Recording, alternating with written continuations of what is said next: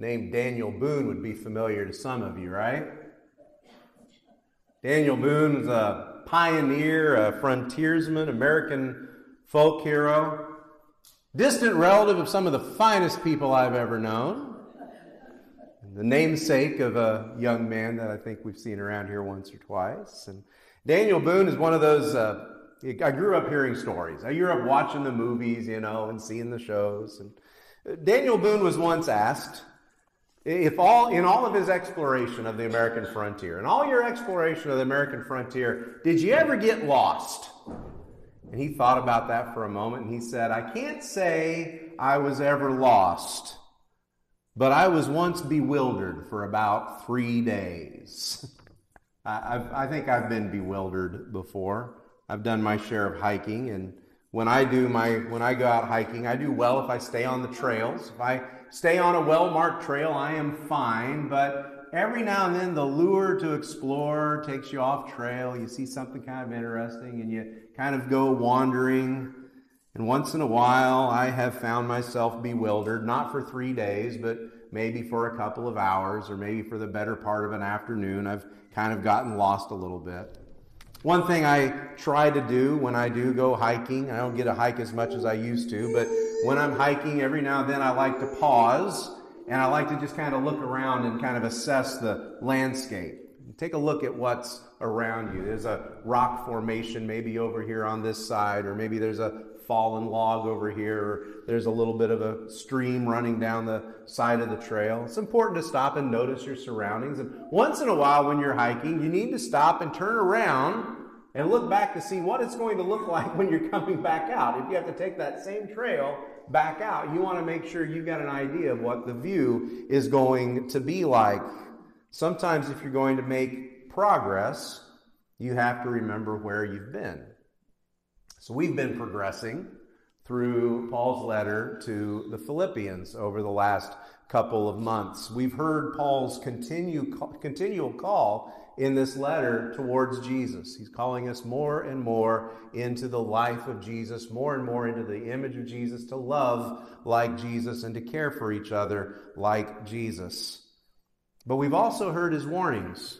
There are evildoers, much like the Psalm said this morning also. There are evildoers around us. Last week, Paul called them dogs. He's not talking about your fluffy little friends. He's talking about mongrels and those that would nip at you. Those that would, maybe he's talking about your fluffy little friends as far as that goes, but he's talking about scavenger dogs. But he's talking about those that would distract us and get us lost along the way, get us bewildered. And so as we pick up today in Philippians 3, beginning in verse 12, it's on page 981 in those Bibles in front of you. We notice that Paul begins in verse 12 and he says, not that I have already obtained this. And right there we've got to stop and say, wait, not that I've already obtained this? Not that I've already obtained what? What are you talking about, Paul? Well, we need to go back and look at the passage we looked at last week. And last week in verse 10, Paul said, that I may know him, that this was Paul's goal, that I may know him, that I may know Jesus and the power of his resurrection, and may share his sufferings, becoming like him in death. Paul wanted to know Jesus. He wanted to know his resurrection. He wanted to know his presence more than anything else. This is Paul's call, but he says, not that I've already obtained this. I've not reached that yet. And we can say the same for ourselves. In fact, we could go all the way back to chapter 2, verse 15, where Paul calls the Philippians, and he calls us in turn, that we might be blameless and innocent, children of God, without blemish, in the midst of a crooked and twisted generation, among whom you shine as lights in the world. That's the call, that we might shine as lights in the world, that we might be blameless and innocent, without blemish. And we would say, have we reached that yet? No, not that we've obtained this, we would admit with Paul. We're not there yet. And so Paul writes, verses 12 through 14, not that I've already obtained this, or I'm already perfect, but I press on to make it my own, because Christ Jesus has made me his own. He says, brothers, I do not consider that I have made it my own, but one thing I do, forgetting what lies behind and straining toward what lies ahead, I press on towards the goal of the prize of the upward call of God in Christ Jesus. I press on. I move forward, seeking more and more of the likeness of Jesus in me. But as he calls us to move forward with him, we also see that he calls us to look back so that we might not be bewildered. It's easy to get lost along the way. It's easy for us to get distracted. It is very easy for people to come along and pull our attention off of Christ just because what they're saying sounds good to us, because what they're saying sounds like something we might agree with, and get us to follow something they want rather than follow Jesus. And there may have been a time or two when you've been bewildered and you've wondered, what do I do? How do I grow in my faith? How do I move forward? And Paul is saying sometimes you do look back at where you've been. And when you can't see your way forward, remember. When you can't see your way forward, remember what you've been through. I think every one of us could point to what we're not. We could talk about what we've not obtained yet. And we could say, well, I'm not that yet. And we could feel discouraged. I'm not as good of a Christian as I ought to be by now. And we could feel discouraged about that. I'm not as strong in my faith as I'd like to be. I don't pray nearly as much as I think I should pray. It's easy to see what we're not. And when we see how long the road ahead of us is, we can get discouraged. But Paul invites us to remember what we've been through. Look at verses 15 and especially 16. He says, let those of us who are mature think this way.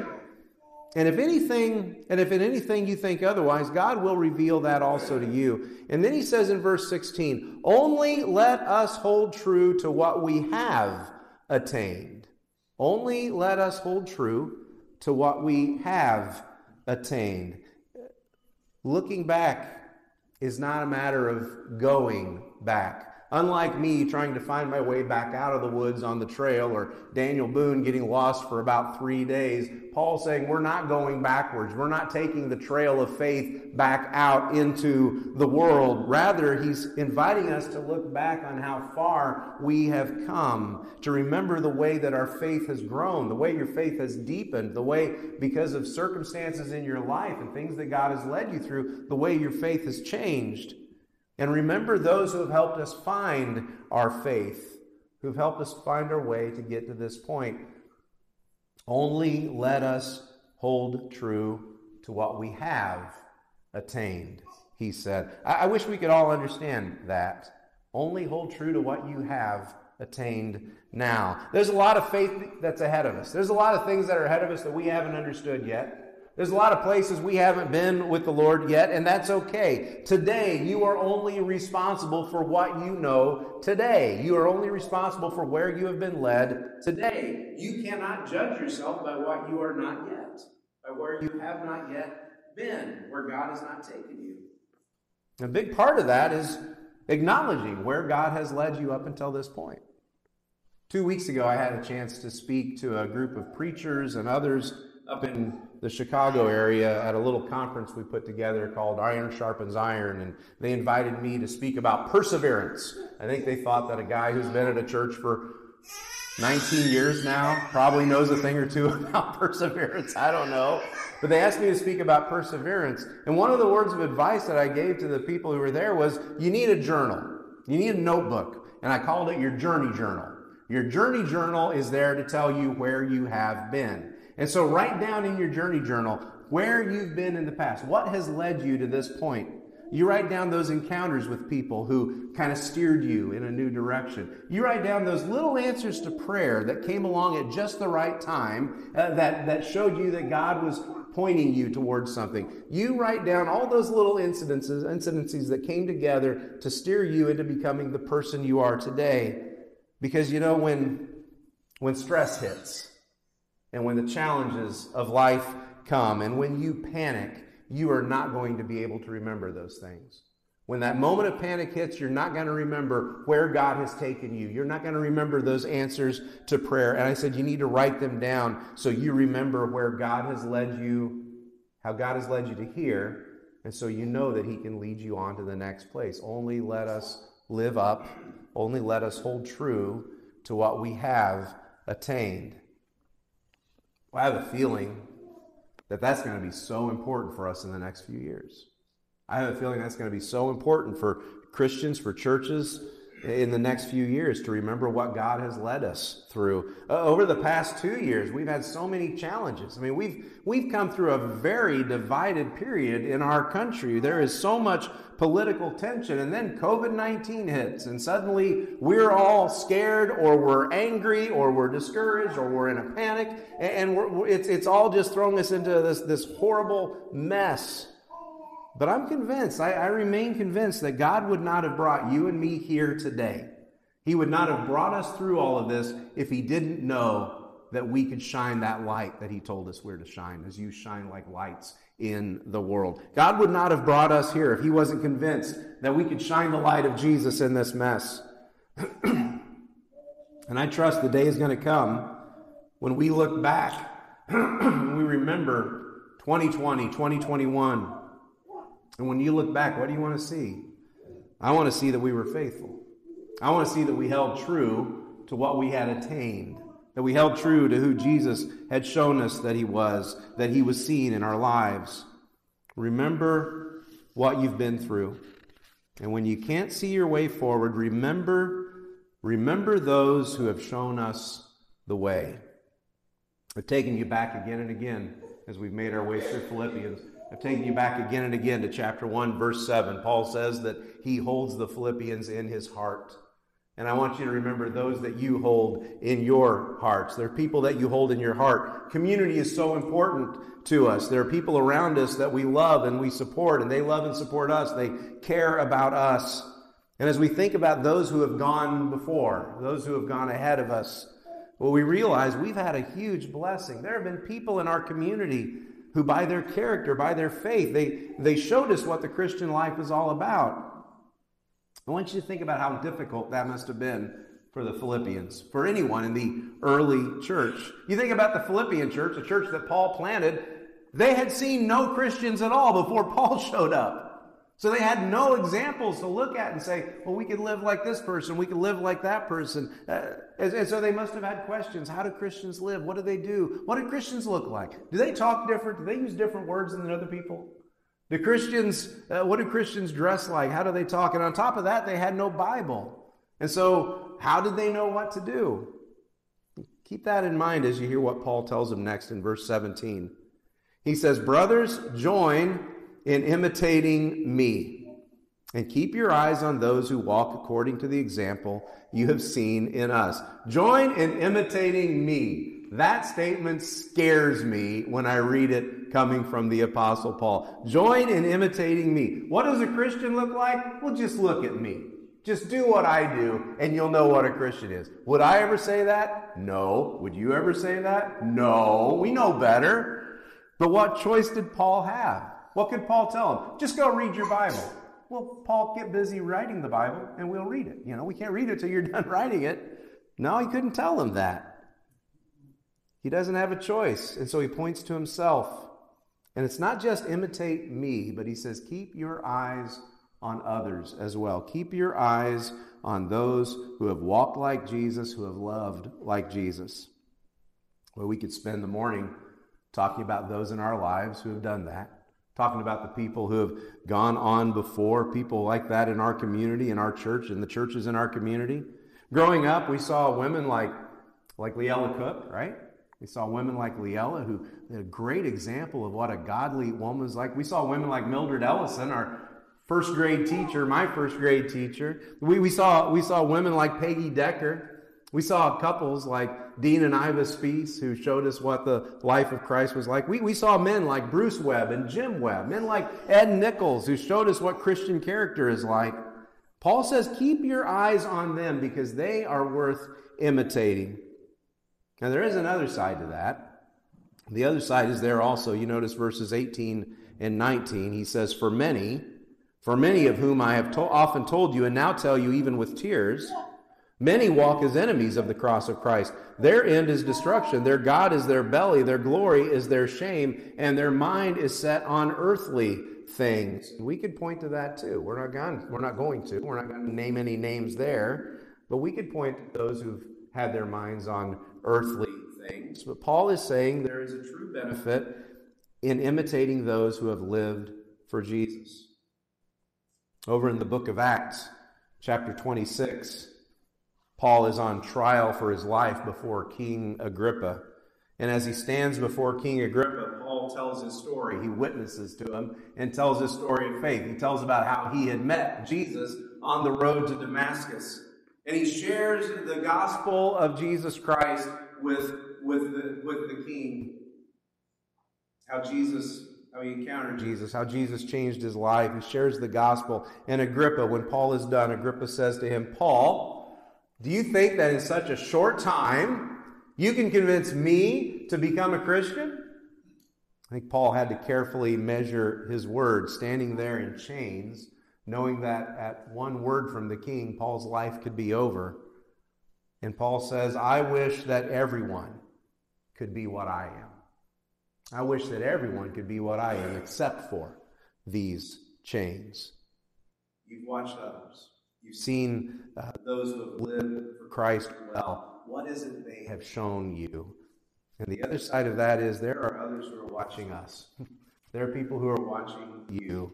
What are they seeing of Christ in us? Remember those who've shown us the way. And when you can't see your way forward, remember who you are. The world can distract us. The world can discourage us. We can find ourselves getting bewildered, getting lost. So I don't know if I'd mentioned it or not, but I'm a grandpa now. May have mentioned it once or twice. Our daughter Megan, our oldest daughter Megan, she had a baby, a little Ruby. I've got pictures. I'm sure I can show them to you later. Anyway, when Megan was little, there was this movie that came out called The Lion King. Do you have The Lion King over in Kenya? You got the real Lion King over there, right? So anyone seen The Lion King? Let me ask you this. Has anyone been forced to watch it 3 or 4 times a day for years? I have. I had it pretty much memorized for a while. The Lion King is a wonderful story. It's the story of Simba, the little lion cub. Simba runs away from home. He is destined to be the king of the jungle. He's going to become king. He can't wait to be king. You remember that song? Anyway, but he runs away after a horrible thing has happened. And he goes off to live with a warthog and a meerkat. You got meerkats over there? Yeah, they're all over the place. They taste like chicken? Anyway, I just always wondered. Anyway, Simba goes off to live with a warthog and a meerkat when he should be the king of the jungle. And instead, he is rolling in mud and he is eating bugs and grubs and worms. They are slimy but satisfying, if you remember. One night, at a pivotal point in his life, his father, Mufasa, appears to him in this dream scene and comes in the clouds, and Mufasa speaks to his young son Simba, and he wants to know why he is living like this. Why are you living with like a meerkat, like a warthog? Why are you living like this when you are to be the king of the jungle, when you are to be with other lions, when you're to be leading them? And Mufasa's words of advice end by him saying to his son Simba, remember who you are. James Earl Jones does the voice. It sounds great. Remember who you are. Those words are echoing what Paul says here to the Philippians, what the Spirit says to us as we read the words from this letter. Verses 20 and 21. Paul says, but our citizenship is in heaven, and from it we await a Savior, the Lord Jesus Christ, who will transform our lowly bodies to be like his glorious body by the power that enables him even to subject all things to himself. Our citizenship is in heaven. You notice it doesn't say will be in heaven. It's present tense. Our citizenship is in heaven. Do we live there now? No. But remember who you are. You are a citizen of heaven. Because there are those who want you bewildered. There are those that want you lost. They're probably not willing to admit that. There are those that live as enemies of the cross who would love to pull you off the trail, who would love to get you lost and bewildered. You remember who you are. You remember whose you are. And in those moments when you can't see your way forward, remember. And this is one of those places in the Bible where the chapter divisions are a little off. It happens every now and then. Verse 1 of chapter 4 actually concludes the thought of chapter 3. So we have to go on to chapter 4, verse 1. You hear it clearly. It says in verse 1 begins with the word therefore. Therefore, so because of what I have said, therefore, my brothers, whom I love and long for, my joy and my crown, stand firm thus in the Lord. Therefore, stand firm thus in the Lord. Therefore, because of what you have been through, therefore, because of those who have shown you the way, and because of who you are in Christ, therefore, stand firm. And you'll notice it bookends really well with chapter 1, verse 27 that we've looked at several times. Paul says there in chapter 1, 27, only let your manner of life be worthy of the gospel of Christ, so whether I come and see you or am absent, I may hear that you are standing firm in one spirit, with one mind, striving side by side for the faith of the gospel. Stand firm. And you know, it's not a matter of you stand firm. It's not a matter of you stand firm, and you better be standing firm, and you stand firm. He says stand firm together, side by side. We stand firm together, one spirit, side by side, holding to your faith in Jesus. Stand firm. Stand firm. Press on towards the prize. But don't forget verse 16. Only let us hold true to what we have attained. There are going to be times when life gets difficult. There's going to be times when our faith is tested. Times when difficult times come. And when that happens, stand firm. When the world hits you with a pandemic and everyone is running in different directions, you stand firm. When lifelong friendships are suddenly fractured over politics and opinions and social media posts, you stand firm and you hold true. Hold true to what you've already seen. Hold true to who Jesus has proven himself to be. Hold true to his image in you. Stand firm together, side by side. That's why we come back to the table every week. Because every week there are reasons for us to be divided. Every week there are different opinions. Every week there are different thoughts. Every week we get pulled in all different directions. And yet we find our way back to this table week after week. And we remember that we come because there is one Lord, there is one Savior, there is one baptism, there's one God and Father of all, and so there is one body, and we are not divided. We come in remembering that we're going to set aside the differences that have pulled us apart from time to time, and we are going to find that we have the greatest thing in common that we could, and that is Jesus. And so we take together, we celebrate together, we remember who he is, and we remember who you are, and who you are together. You're the body of Christ, and we share that together. We're going to pray, we're going to sing, and then we'll take together. Let's pray. Father, you have led us each one of us on a path that has brought us to your Son. Lord, our paths don't all look the same, but as we've come together, Lord, we acknowledge there have been times when we've been bewildered, we've been lost. We have sometimes just run off on our own path, and yet you continue to call us back. And we thank you that today we come and we remember together. We remember who you are. We remember what you have done for us. We remember the call to one body and to serving side by side, to holding firm, to standing firm together. And we thank you for your Son. Thank you for your Son who allowed himself to be broken, who allowed himself to suffer that death on the cross so that we might know true peace and that we might know you. Bless this bread. It reminds us of his body broken. Bless the cup and bless this time as we share together and we draw near to you and near to one another. It's in Jesus' name we pray. Amen.